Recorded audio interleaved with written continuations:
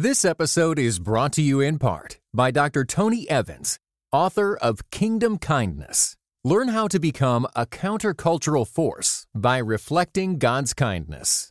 Find this and other uplifting resources on Amazon.com or wherever books are sold. I think cool is out. I think hype is over. People are looking for real. I don't care if you're big or you're small. They're coming to encounter God. They're looking for what's real. I think that's the biggest thing. And I think if pastors can lean into it, it's a very freeing thing because it allows you to be real. Hi, I'm Carl, and I'm a small church pastor, and welcome to Can This Work in a Small Church? My guest today is Bob Roberts, and the subject is the small church in God's mission. Bob is a guest whose bio is hard to pin down. Pastor, author, global strategist, and more. But he has a heart for Jesus, for the gospel, for people, and for the role of the small congregation in fulfilling God's mission. In this conversation, Bob and I talk about all of that and more in a freewheeling way that will have something for every church and every church leader. And don't forget to stick around when the interview is done. I'll come back with an overview of the content and an answer to the question, can this work in a small church?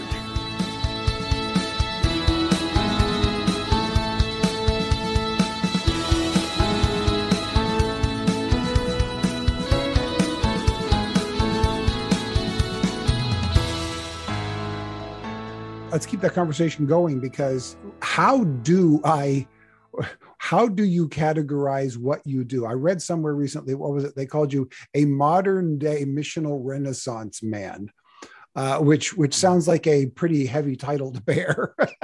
Yeah. But how do you describe what you do now? I have a lot of fun with Jesus in crazy places, crazy spaces with unlikely people. That's what I do. That is wow. What a phenomenal description of a great blessing to be able to do that. Yeah, it is, but it's not that abnormal. Here's the interesting thing. We use terms like, APEST and Alan Hirsch, what he's talked and so forth. And we look at apostles. A lot of times people think, well, they're apostle because look at all the stuff they multiplied or they grew. I don't agree with that. I think apostolic people, they're not even pioneers. They're explorers. A pioneer takes what he has from somewhere else to a new place with the same tools, same philosophy. An explorer is going where nobody's gone before. And they're kind of like Genghis Khan. They have to create it when they go into battle. They're not taking all their armaments and all their stuff with them. They got to think about, okay, what's my context? What do I have? And how do I get to where I'm going? That's an apostolic leader. That's what the 12 apostles did. Yep. That's what the movement leaders in India and China do. That's what everybody does. I'm also obsessed with the kingdom of God. So I'm not going to do it, but if I ever wrote a story of my life, I would write a book called The Many Conversions of Bob Roberts. Because I was regenerated once, but I've needed a lot of converting over the years as to what the world is, as to what the gospel is, as to who people are, how do we communicate, how do we love, how do we connect with people. Yeah, I've gotten saved a lot of times. How would you describe, or can you even describe, your most recent regeneration, conversion, whatever you want to use as the phrase for that? What's the biggest change that's happened lately, I guess? We really can be peacemakers. So we think about, if I preach the gospel, peace comes. Well, that's true.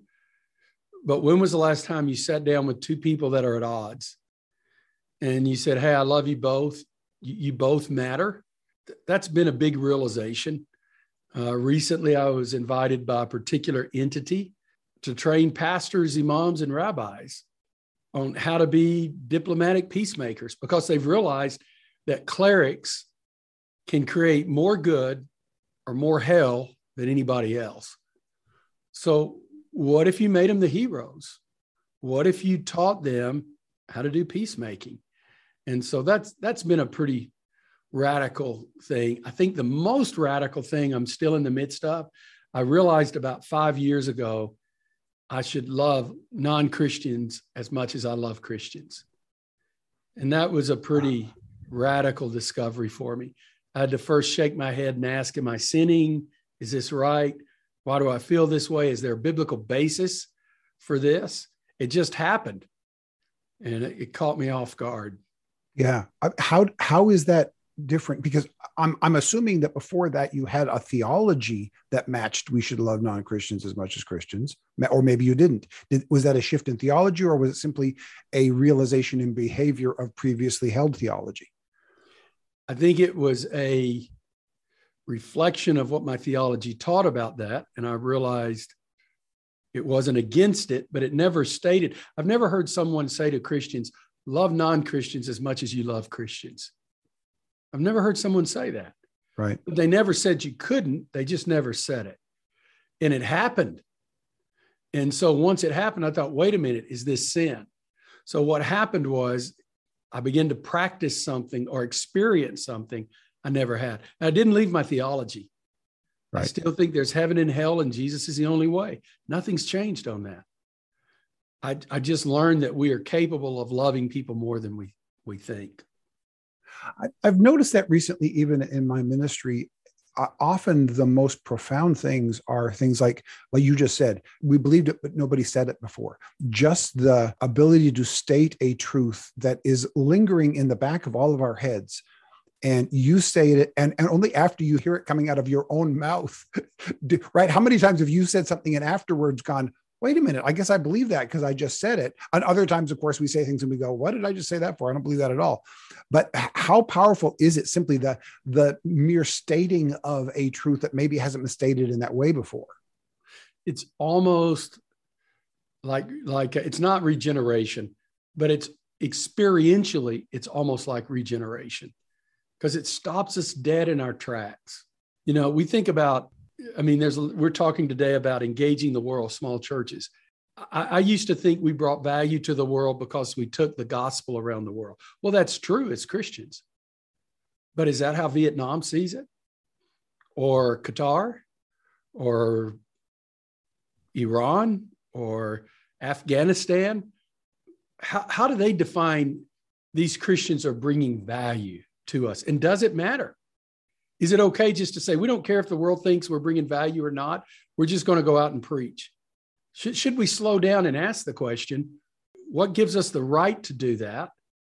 And is it enough just to say, well, Jesus told me to? Is there anything else that comes into that conversation that gives us credibility with people where they want to listen to our message? It's one thing to say, I'm doing it because Jesus told me to. I don't care what you think. It's another thing to do it, and the people you're doing it to are people that want to listen because they respect you for some reason. I guess it's the difference between taking the gospel to a culture and living the gospel in a culture. Oh, there's a huge statement. I think you're right. I think there is a profound difference between technically being obedient by saying the words that Jesus told us to say to the people he told us to say them to, and doing it in a way that actually has the impact that is what Jesus is really commanding us to do. It's not about saying the word. It's kind of like so many of us, especially in evangelical circles, we look at it and we see those outside of what we would consider maybe mainstream American evangelicalism. And we look around and sometimes look down our noses at others from other churches who have a repetition of prayer, for instance, a prayer that they repeat every day, whereas a mainstream evangelical typically doesn't. We do the extemporaneous prayer, and we look down maybe upon the people who simply say, and sometimes we'll even pull Jesus' words in to the Pharisees, where you're just repeating these nonsense words over and over again. I think you're going to be heard because of your many words.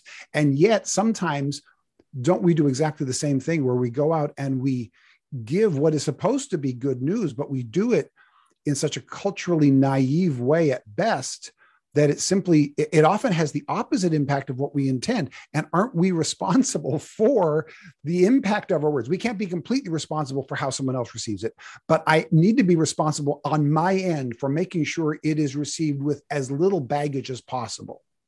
So I think Jesus and Paul did a good job of that. Yeah, pretty Jesus, good. You know, if I would have been Jesus, I would have done mass mailers, social media campaign, Jesus and 12 apostles, special concert, come here at the local amphitheater. You know, Son of God showing up, get your picture taken with him, get an autograph, T-shirts, $12.99. And yet he doesn't do any of that. Think about it. I mean, it was an Yeah. 80-year-old preacher that helped me understand this. Look at what he does. He shows up, touching people where they have needs, healing, casting out demons, feeding. And what does he do? He says, there's a different way to live. He didn't do it right. He should have started out with, there's a triune God, and I'm the Son who's come to redeem your sins. And here's this prayer you pray and get all your unchurched friends. No, he's just living his life, walking with people. So Jesus brought value so that he had credibility to be heard. Paul, everybody wants to be the Paul of Romans. Nobody wants to be the Paul of Acts. And the difference is, one is we're teaching information about what it means to know God and how we accept him. Acts is the story of Paul. So how did he live that in the public square? Do you realize everything Paul did to spread the gospel was in the public square? It wasn't in those little discipleship groups. That's not how it spread. It was at Mars Hill, the amphitheater, his businesses. So I'm a big fan of the house church, but I disagree with the house church when it says, you know, we just need these small gatherings to multiply. That's what they did in Acts. No, they didn't. In those little house groups, it was people who were accepting Christ that came in for discipleship. They weren't necessarily evangelistic groups. The people were evangelistic. And that when people accepted Christ, they came in. But everything Paul does, it's right out there where the whole world can see. And that's the biggest shift in missions in the 21st century that's going to be effective that we have to do. There's no more secret evangelism, private underground church planting, secretive stuff. There are no secrets anymore. No. If you heard the news yesterday with Facebook and everything that's going on, there are no secrets. Everyone knows everything. They tolerate you, and maybe they don't tolerate you and let you go into a country. So the question becomes, in a public world where we have no secrets and we can't sneak around, how do we live the gospel in a very public manner? And how do we move from paying religious people like you and me to be missionaries overseas and funding a few? How do we move where everybody gets to be involved? And Carl, nobody has a better shot at that than the small church. Yeah. Give me a church of 100 to 300 who wants to change the world over a church of 2,000 or more any day of the week. Any day of the week. I work all over the world, tough places where Christians can't go. I'm there and I take churches with me. And there's a reason for that. You want to know why? Absolutely. What is it? In a church, 100 to 300, everybody gets infected. In a big church, it's a missions program that if you want to sign up for this trip, and we're going to give a lot of money, so we do the work without the people and the passion. And a lot of people look at what our church has done around the world and, man, I could never do all that stuff. Everything we did, we started doing when we were 300. And we were 300 for many years. And the reason you work with leaders is not because you've got money and you do big stuff, but because you have people who keep going back again and again and again and serving what they say their needs are, not what we say. And when we go in and we take people with their jobs and we begin to serve, you get to know people, you build relationships, and that's where everything changes. So what would you say to the pastor of the smaller church? And you mentioned 100 to 300, but let's talk even more specifically to the pastor of the church of under 100, because the church of 20 is a more common expression of the body of Christ than a church of 200. What would you speak to the discouraged pastor of a church of 20 who believes there aren't enough resources, there aren't enough people here in our congregation, we'll have impact when we get bigger? What do you say to them about the impact they can have at their current size? Tons. So there's one country where I work in, and I think, what I love about this country is it's a tough place. And so they have a lot of house churches that meet. And it's those house churches that are multiplying churches around the world. And those house churches are 20, if 20. But every house church is a team. And that team sometimes will send individual members of that team, or that whole team will cross the border into another particular country in order to do rice farming in that country, 50 miles from where they are, to build relationships and see other things started. Look, this whole idea that we have to get bigger to impact the world. It's not just unbiblical, sociologically and historically, it's not true. No, exactly. Look at the apostles. They didn't have any mega churches, let alone large churches at all. When Paul was multiplying churches, he'd call 20 people a success. We'd say, no, we're trying to get off our feet. We can't leave yet. No, he said, it's done. Here we go. And if you look church history, the early church, look at American history. I mean, poor Jonathan Edwards, his church was barely 200. You know, God couldn't even do much through him, could he? You know, he had his warts, he had his challenges. Yeah. Oh, yeah. But a little church. And until about 40 years ago, we didn't have mega churches like we have now. And so everybody wants to be the mega church. By the way, the greatest missions movement in the world was right after World War II. And it was because all these GIs went around the world, they saw it, they get called to ministry, and so they want to be missionaries. Well, the churches that sent them were very small churches. These were not big churches. Missions was not a big church endeavor. Look at China. The gospel has exploded and is exploding in China. House churches. India, house churches. Iran, house churches. And people are not thinking house church is the methodology that I'm using. You know, we look at house church as a methodology. It's not. It's just who they gathered with. We see it as an alternative to mega churches. These descriptions that we have are not necessarily how the rest of the world sees it. So historically, one of the things I would say is the kingdom of God is more like jumping in to this fast-moving river with an inner tube versus a huge cruise liner with a lot of people on it. And all those inner tubes on that river are grabbing people and serving and going over the falls, laughing as they go, hoping they come back up when they hit the bottom of that waterfall. I think that's the way that it works. And that's how it has spread historically. Why in the world are we thinking, man, until I get 500 or 1,000, or when I get to be 2,000, I'm going to change the world?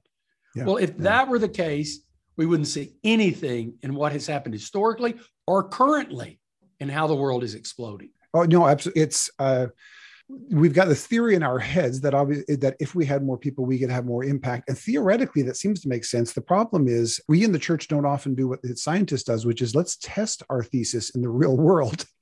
And when you test the thesis of bigger has more impact in the real world, what you see is what you've just talked about, which is this idea. I love this idea, the inner tube in the river. That's great.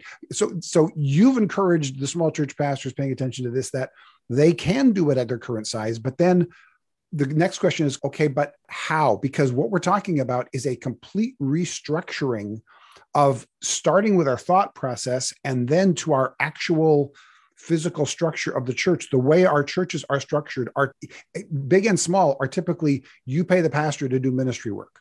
That is the predominant structure of the North American church, is that. So how do we begin to change our thought process and then the structures that go along with it to become what you're talking about that we know historically has been true? So number one, you got to pick a place. And you don't pick it. You need to pray and say, God, where do you want us to go? And think broader than Hawaii or Switzerland. Think in terms of hellholes, closed countries, places you can't go. Let me just say, one of the biggest movements in the world right now is by Filipino maids that go all over the world as maids. There are some ladies that are doing this on purpose. And they're, I don't know, I don't want to get you in trouble. I don't know your position on all this. But bottom line, there are women starting churches all over the Middle East and other parts of the world where they're maids. What's wrong with that? So I would say, number one, you've got to pick a place, but you need to ask God, where do you want to go? Let me tell you a quick story. So Leighton Ford discipled me, had a huge impact on my life. Talked to him this week. He'll be 90 tomorrow. If you don't know who he is, he was Billy Graham's brother-in-law and just a Presbyterian guy. Even though he's not a Baptist, I still love him. Leighton came to town to do this evangelism thing at our seminary where I went, Southwestern Seminary. And I got real depressed because I got there and it was on missions. My wife and I always wanted to be missionaries, but she was in a car accident, 2 car accidents, frankly, that killed her mom and 2 sisters, crushed her body in ways she was supposed to have all these surgeries. So my tribe wouldn't appoint us because of all the surgeries they thought she might have to have. Well, she didn't have to have any of them, but they were afraid we would. So I always had this thing in my life, I was upset. I thought, this isn't fair, God. I want to be a missionary. So I get to this thing, and Leighton gets there. It's not on evangelism. It's on global evangelization. And I really get upset then. He says, we need our most creative. I'm a wild guy. I'm from East Texas, country, fundamentalist, cowboy background, and I love flowers and art and classical music. Now, that's just dang weird if you understood my context and culture. I said, God, I'm creative. I want to go. I finished my doctorate at Fuller Seminary. I said, I'm educated. What's wrong with me? And I got up the next morning, and the Lord, Holy Spirit showed up uninvited. It's always fun when he does that. And this little question came in my mind. I said, Robert, you thought about the church different. I want you to think about missions different. What if the church was the missionary? I thought, whoa, where did that come from? What if the church were the missionary? And I thought, wait a minute. The Great Commission was given to the whole church. It's just not preachers like me or missionary wannabes like me. It's everybody. And I thought, oh my gosh, what have we done? We've taken the Great Commission and we've turned it into a job description for a handful of people. Oh my word, this means everybody should be involved in missions. What have we done? What do I do? And so I went back to my church the next Sunday, and I said, we had about 300 people at this time. And I said, I want you to grab the person's shirt in front of you. This is like 92 or 3 or 4, somewhere in there. And I said, turn it inside out. And I want you to yell out the name of the country on the shirt tag. We heard all these names go out. And then I said, how many of you ever felt like God wanted you to be a missionary? Now, at this time, about a third of our people were new Christians. Another third were existing Christians. And a third were good old Baptists. And so I thought maybe 10 or 15 people. A third of the people raised their hands. And I thought, whoa. What if God has been calling, but we as pastors didn't know what to do? So we got this prayer group together. And so we thought, okay, if we're all going to be missionaries, and it's not going to be a person, it's going to be all of us together, how do we do that? So we had to come up with a spot. Well, my dad pastored near an Air Force base during the Vietnam War, buried a lot of soldiers. Every Sunday afternoon after church, my mom would feed them lunch. They'd come home from us. Many of those soldiers didn't come back.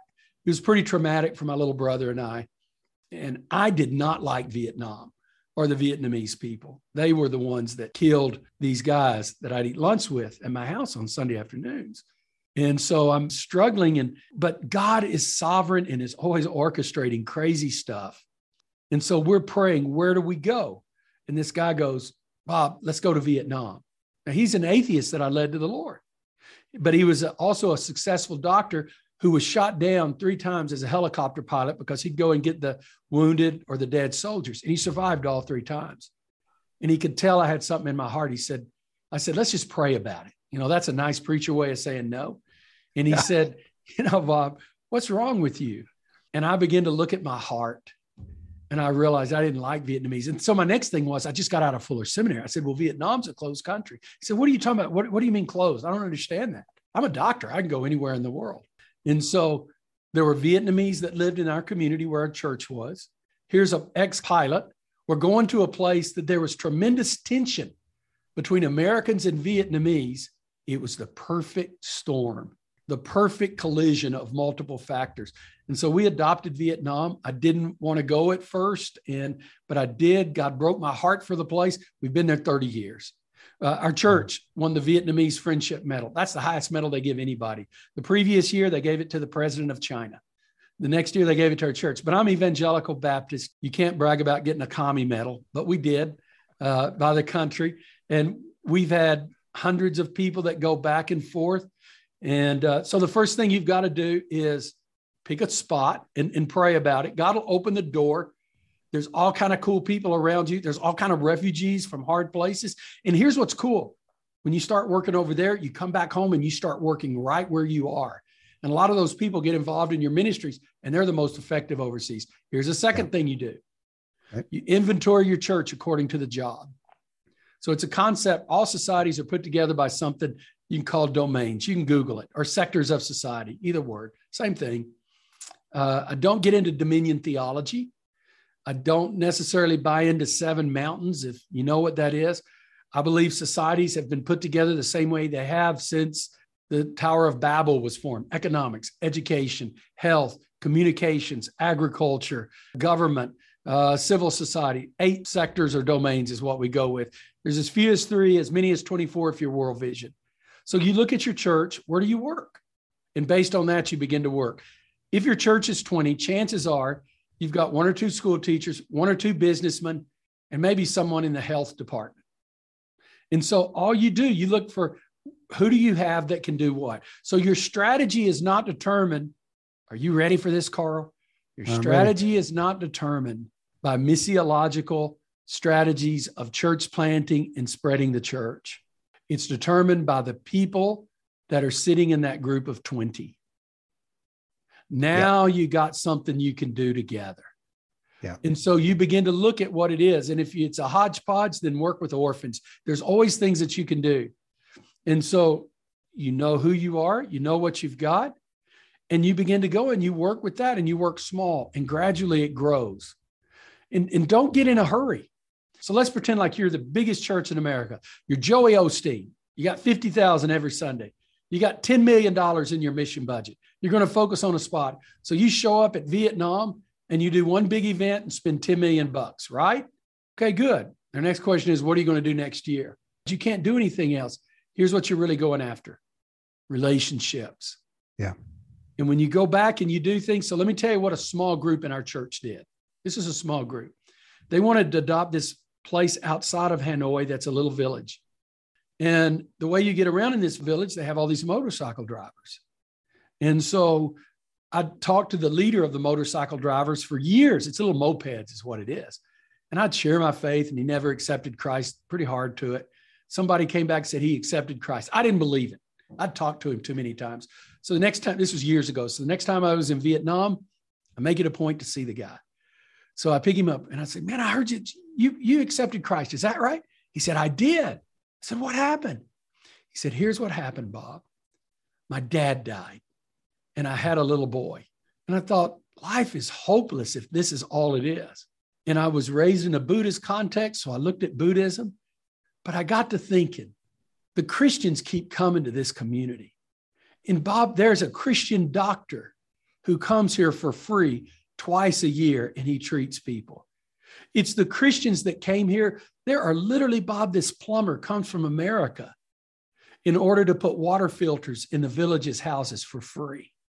And I got to thinking, and there's these 2 Christian school teachers come every year to teach the teachers in the summer. And here's what he's doing, Carl. He's literally describing a small group in our church, and he doesn't know it. Wow. He sees them as individuals that are using their jobs and doing different things. And so it doesn't stop there. He said, and I've been reading the book of Acts, and Bob, all the motorcycle drivers are now Christians and come to our Bible study tonight. So I did. And nobody had discipled them. Here's what's cool. So I go to their Bible study, they're smoking cigarettes, drinking beer, and they've got their Bibles out. And they're all saying, okay, he told us that you were going to share with us some stuff in the Bible. We're ready. And that's how it spreads. Yeah. And let me just say this. Those people in that village love that village. They're not thinking about, I want to go to the next village. I want to go to these. We've got other members that are doing that. And now a 20-second break to talk about something else. If you like the content you're hearing, here are 2 things you can do for us. First, forward this podcast to a friend. Secondly, consider becoming a Patreon partner. For as little as $3 a month, you can help us put these resources into the hands of ministries that need it the most. Our Patreon link is in the show notes. This episode is brought to you by the Truce Podcast. I'm sure you've been there. You're at an event, a dinner, a small group, and someone says something like, if you're a Christian, you have to vote Republican. That raises an interesting question. How did evangelicals like me get to the place where we just assumed we'd all vote one way? This season on the Truce Podcast, we're diving deep into the complexity of the 1970s and 80s to understand how evangelicals tied themselves to the Republican Party. It's a story that involves murder, corruption, redemption, and our need to be heard. I'll be talking with celebrated historians like Rick Perlstein, Pulitzer Prize winners Francis Fitzgerald and Jesse Eisinger, and some of the best guests I've ever had. Truce is the show that uses journalistic tools to look inside the Christian church. We press pause on the culture wars in order to explore how we got here and how we can do better. Subscribe to Truce anywhere you get podcasts or listen at trucepodcast.com.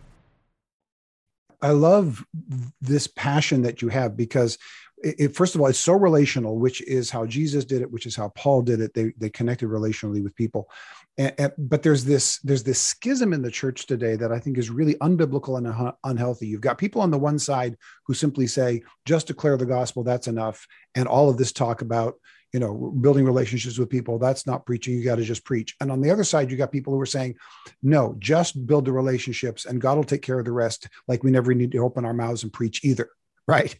But what we're talking about here is a combination of the two. We are, first of all, simply loving people because they're made in the image of God and God loves them. And so we want to have that expression of God's love flow through us. But because we're doing it as followers of Jesus, that then opens up a door for them to hear when we do make those statements and those declarations of faith. We then change how they perceive it. Like, for instance, when people want to go to help, I want our church in our community to be seen as a place where when somebody does go through a crisis and they're wondering where they should go, our church is at least on the list.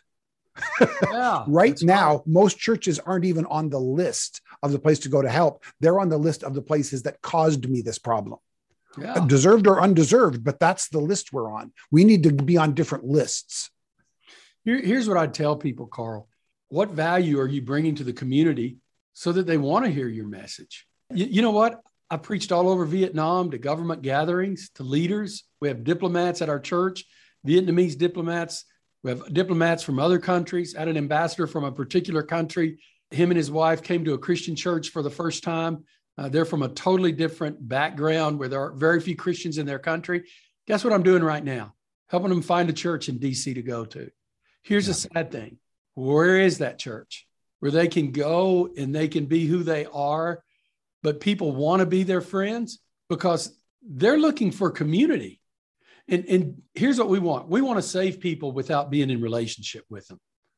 That's why preaching is such a dangerous tool. Wow. It allows me to do evangelism without being in a relationship with you. And that's not what Jesus did. We have a little motto at our church: serve not to convert, serve because you're converted. So the motive has to be, I love you. It's the whole Samaritan. But my word, here's what's crazy. When you're dealing with non-Christians and they know you're a Christian and you don't keep it secret, all you do is talk about Jesus. They never stop asking questions. Carl, one of my best friends, probably one of the top 3 best friends I have, is an imam. We work all over the world. He's on the committee for Mecca. So literally the Saudi government, he's African-American, he's Sudanese, but anyhow, he has a little mosque of 30,000 in the DC area. He knows Rick Warren, all these people, but we're always talking about the gospel. We're talking about grace. We're talking about the cross. We're talking about works. We're talking about how we see mercy, how you see mercy, how you see man, how we see. It's a non-ending conversation. So the idea that you don't share is crazy. Yeah, I've seen that. I'm blessed. I'm a 3rd generation pastor, and I was raised by people who lived what they preached. I'm talking about my parents in past tense. They're still around and still living what they preached. But my parents, and especially on my father's side, my grandparents, who really lived what they preached. And because of that, their faith was so fully integrated into their everyday lives that it was really impossible to have a conversation with my parents or with my dad's parents or with my mother's mother in particular and not hear about Jesus, not because you sense that they had some kind of an agenda, but simply because you can't talk to a Dallas Cowboys fan without hearing about the Dallas Cowboys. You can't talk to these people who have that kind of a passionate love for Jesus and not hear about Jesus. And it doesn't sound like an agenda being pushed. It doesn't sound like I'm a project for them to be won over. It is simply so much a part of their life that they would have to work hard it would feel uncomfortable for them not to speak about Jesus because he's simply so much a part of their life. And that, I think, is maybe one of the tragedies of many folks today. And I was going to say of the American church, and I don't like that broad brush because there are so many who are American Christians who are living it out in such a way. But I think there's a perception out there that we're not integrating the gospel into our everyday lives in such a way that people are being won over to Christ simply because they're seeing that integration of word and action in such a true and genuine way with such integrity. Think about it this way. Integrity and the Good Samaritan. He helped the guy because he was wounded on the side of the road. The question was not, are you going to join my religion? Now, I guarantee if you're close to somebody, you're going to have many conversations on that. So are you helping refugees just to convert them? Or do you help them because they're created in the image of God? Are you feeding people to get them to convert? Are you helping people to get them to convert? I'm halfway charismatic and halfway reformed. And I know those are oxymorons with both of those phrases. But the reality is, if you believe it's the Spirit who reveals Jesus, the revelation of Jesus to people, and if you're halfway reformed like me and you believe that salvation is a sovereign act of God, I can't save anyone anyhow. Right. All I can do is love. And I don't like this. We have this mentality that says, shake your dust from people who reject the gospel. That's not what it says. No. People who curse you, give you a hard time, but it doesn't say that. And I think we have to treat the lost world the exact same way we treat lost children, lost relatives, lost close friends that we have that we grew up with. We have to see them in the same light. Carl, one of my biggest shifts I went through, this was a big shift I went through a few years ago. I really believe that we're sinners. No ifs, ands, or buts. But here's a question, Carl. Why is it when we see people who don't know Jesus, our first thought is sinners without Jesus? But why is that our first thought? Why isn't our first thought created in the image of God? Right. Why? Yeah. What was wrong with me that I couldn't see the image of God in people first? I had to see their sin. When we connected with Celebrate Recovery a few years ago in our church, I had someone who came to me and said he didn't like it because he didn't like the term recover. He says, what is there to recover? We're just sinners. And I said, actually, you sounds to be like you're starting your theology a little bit late. You're starting your theology at the fall. And there's a couple chapters before that where we're made in the image of God. And that's what we're trying to recover. Yeah. But I think that's the issue. We start our theology late. We start our theology at the fall sometimes, and we need to start our theology earlier, not with, all of the self-positivity and, having a better positive image of ourselves or whatever, putting ourselves first. No, but a proper self-image that we are made in the image of God. That. And that we are loved by God. I don't have to go around loving myself. That's not the point here. Is to recognize how much I am loved by the God who made me. That's a bigger, better story than me loving me. And here's what's cool. When you love people like that, they feel it. So let's talk about preaching just a minute. Okay. So here's what's cool. I preach in mosques all over the world. I preach in the third largest mosque in the world at their Friday prayers. I preach in mosques. I preach in synagogues. I preach in churches. We start a lot of churches here in the U.S. out of our church. And we have something I've told our pastors. You've not preached till you've preached in a mosque. Anyone can preach in a church.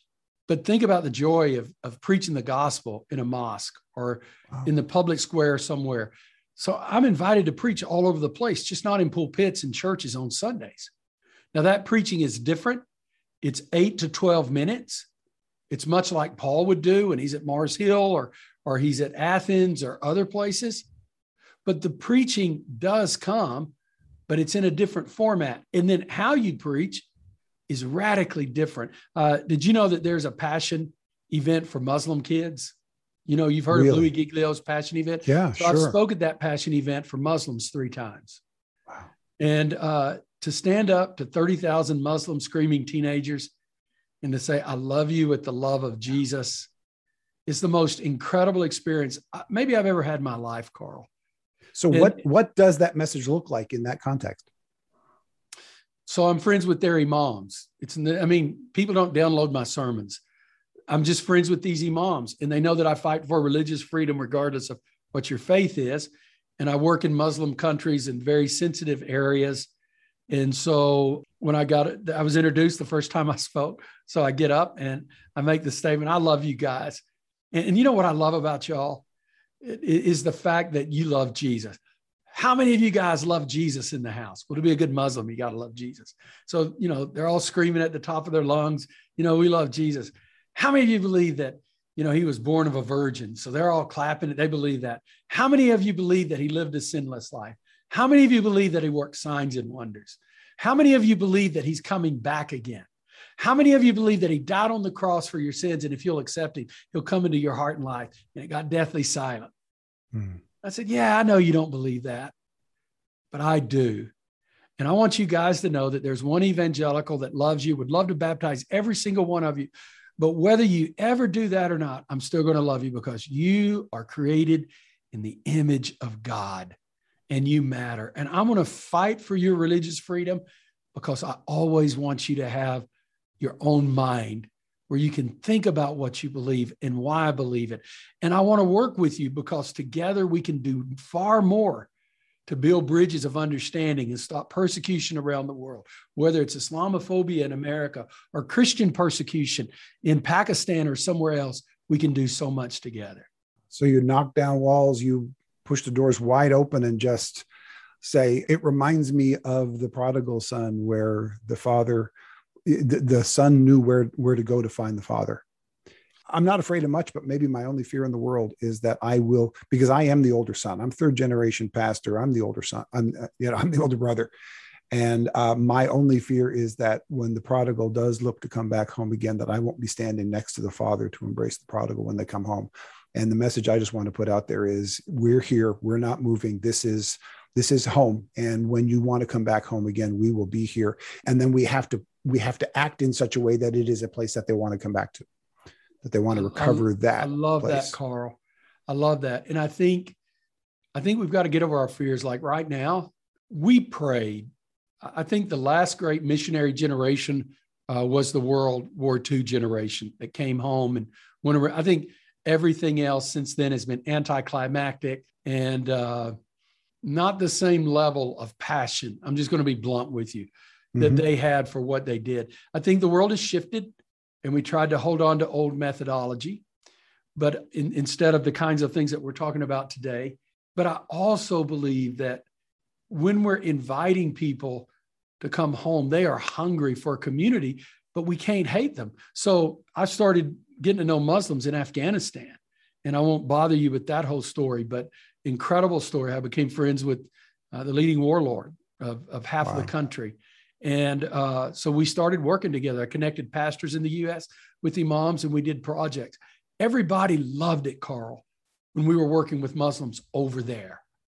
But when we started reaching out to the Muslim community around our church, we had events and we had hundreds of Muslims that came to our church. Carl, we lost a few hundred people. And even now, here's what's sad. Our church, I'm so proud of Northwood. They've gone full bore into Afghan, welcoming the refugees, helping out. We've raised probably over $100,000 by now. We've got tons of cars that people are giving, paying rent. We're getting people situated.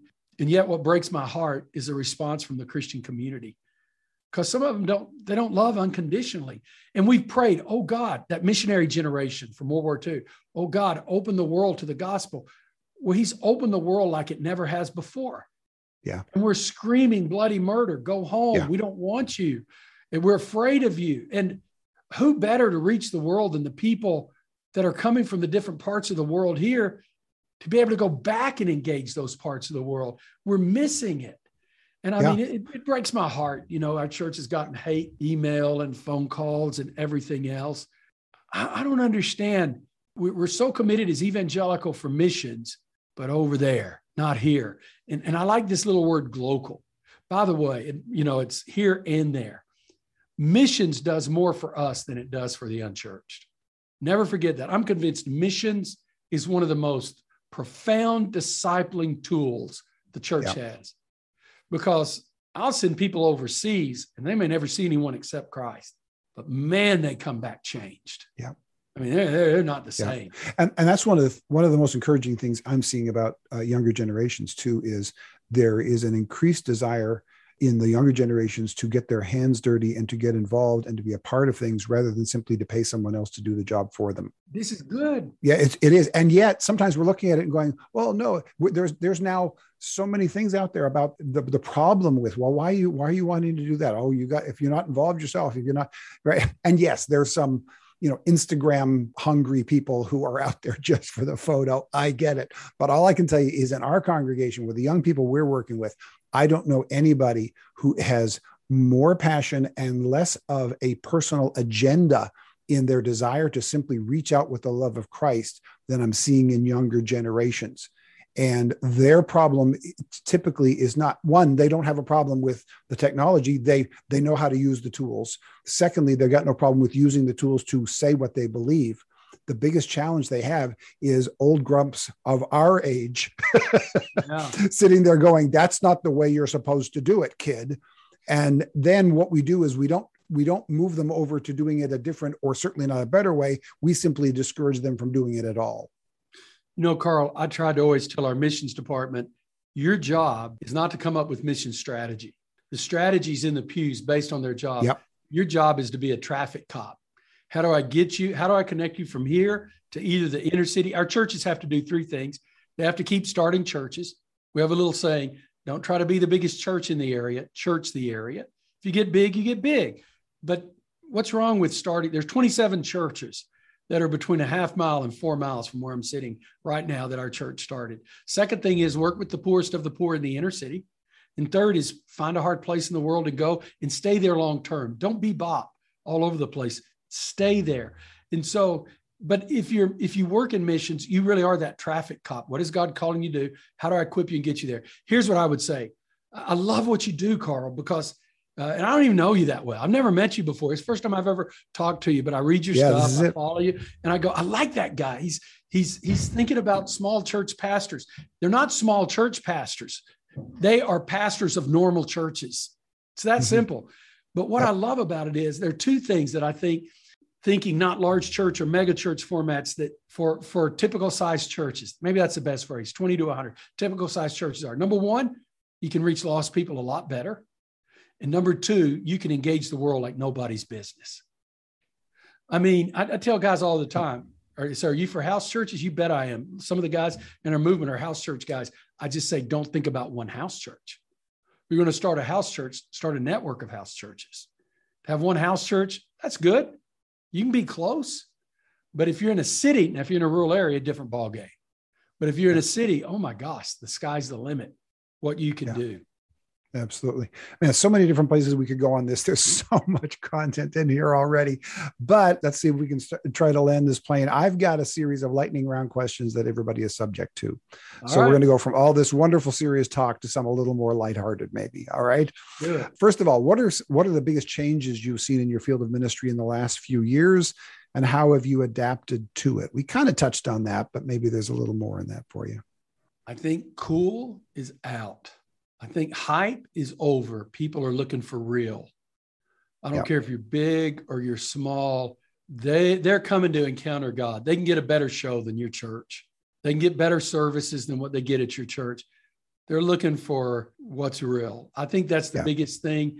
And I think that's, if pastors can lean into it, it's a very freeing thing because it allows you to be real. Yeah. So I think that's the biggest thing. When people can get the highest quality content in the world without getting out of bed on their phone, we better be offering them something completely different than that, which again is one of the strengths of the small church, because we can offer them real in contact, genuine relationships, as can our big church friends and small groups.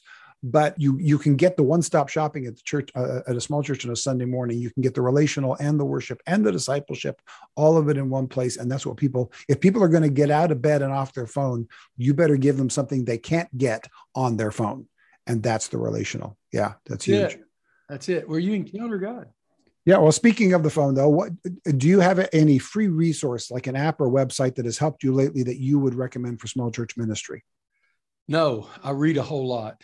And so I'm just constantly reading articles and books and stuff. And I try to, but I don't read it. I try to interpret it. What does that mean for where I'm at? How do I practice that? So I'd say read a lot. What have you read anything recently that you recommend? Oh my gosh, I have. I'm reading a book right now. It's called Our Promised Land by a guy named Avri. Can't think of his last name. Most incredible book I've read on the Palestinian-Israeli conflict in my life, perhaps. But another book that's rocked my world is by a guy named Makoto Fujimura. It's called Art in Faith, and it's only 120 pages, but it has rocked my world because he talks about how we were created to create with God. and we think about getting back to the garden. We got to get man right. So he said, no, we don't get back to the garden to stay. The garden, we got sidetracked at the very beginning. He said, so everything, what would a society look like? The gold, the minerals, everything you needed to build a society was beneath the feet of Adam and Eve. So Get back. Yeah, it's a phenomenal book. Made me think a lot. Both of those will be linked to in the show notes, and they're going to be added to my to-read list as well. One of the things I've discovered in recent years is, in addition to trying to, as best I can, understand and master my own field of study, trying to read quality works from outside of my own field of study, because that's the only way to bring something new into it. If all I'm doing is reading among the people that I'm already a part of, then I can't add anything new to it because the conversation is too tight. But you're talking about reaching out to bring things in that can be a benefit to us that we're not already experiencing. So I love that. What is the best piece of ministry advice you've ever received? Love them regardless. Just love them regardless. I get sad. I used to, it was loving people that I feared. Now, sometimes my struggle is loving people in my own tribe. I expect a lot more of them than what I've seen. But I still got to love them. They're my brothers in Christ. My wife reminds me of that. She said, Bob, we grew up in East Texas and we always loved going back home. But I think sometimes because of the hits we've taken and so forth, we have to remember we got to love them too. I love that. And I think she's right. Great. Well, let's end with something lighthearted or strange. What is the funniest or weirdest thing you've ever seen in church? Oh my gosh. Something tells me you've got way too many to draw from. Yeah. I'll tell you what. So I'm in a particular country where there's a lot of poverty. And so they asked me to speak in this little bitty church. So I go to speak at the church, and they're playing the guitars and singing, all 40 of them at the top of their lungs in another language. And the whole time I noticed this guy, his hair kept blowing in the wind. But the closer I looked, I realized it wasn't his hair blowing. He had a huge cockroach. And the antennas from the cockroach were going back and forth. And the rest of the week, that was norm. They were fine with that. Yeah. So I had to go, okay, Bob, roaches are okay. Just take a breath. And don't worry about it. Big enough that you thought it was his hair blowing in the wind. Yeah. I cannot imagine. There's a huge That's cockroach amazing. and the antennas out front. Wow, that is something. Hey, can I tell you about a website? Yeah, absolutely. So go visit glocal.net. If you want to find out more about this, if you want to engage a nation, we do nation cohorts online. They're 4 weeks, 2 hours a week for 4 weeks. And then we take you to DC and mentor you for a couple of days. And then one of the countries we're working in, if you want to adopt that country, then we take you to that country to visit firsthand. So if there's a desire, visit glocal.net. If you want to know how we work with other religions, go to multifaithneighborsnetwork.com. Great. And I know you're on social media as well, so people can reach out to you that way also. Twitter, Instagram, at Bob Roberts Jr. I got a website, bobrobertsjr.com. Terrific. Yeah. All those places will be put into the show notes. If you do need anything or you want to follow up with Bob on any of this, reach out to him, and he or someone in his group will get back to you, because he is a busy man indeed. And I am really honored that you took the time to be with us today, Bob. This is really, really helpful. Thank you so much. I'm honored to be here with you. Grateful for what you do. And to all those pastors out there, man, just keep plugging away, guys. It's all about eternity. Terrific. Thanks, Bob.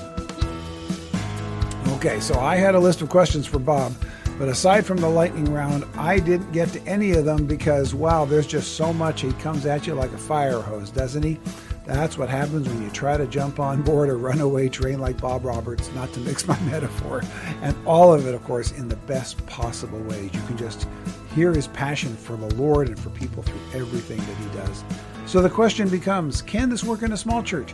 Can we have a local and global impact, or what Bob calls glocal, at our current size? And of course, the answer is yes. But here are a couple things that we need to do according to what Bob talked about, and I agree with him completely. First of all, we need to find a need that God is calling us to reach, and it's going to be a need in a place that's probably overlooked by most, if not everybody else. Secondly, we need to connect to that need through our current church DNA. It's not about trying to be like another church. It's trying to find out what's already on our table and connecting that to the need. Thirdly, we need to love people in Jesus' name. just love them. I love what he says about we need to love non-Christians as much as we love Christians. And while we believe that theologically, we've got to do it behaviorally as well. And then finally, we have to change our thinking and our structures to match what God is doing now. Too much of our thinking and too many of our structures are about the way things used to be done, and they're not about the way people are thinking and receiving information or even trusting us in Jesus' name. If you'd like to become a Patreon partner for as little as $3 a month and help put these resources into the hands of the ministries that need them the most, check out our Patreon link in the show notes. Do you want a transcript of this episode? It will be available within a few days of the podcast air date at christianitytoday.com/Karl Vaters. Find the link in the show notes. This episode was produced by Veronica Beaver. Original theme music was written and performed by Jack Wilkins of jackwilkinsmusic.com. The podcast logo was created by Solomon Joy of joyotic.com. And me, I'm Karl Vaters, and I'm a small church pastor.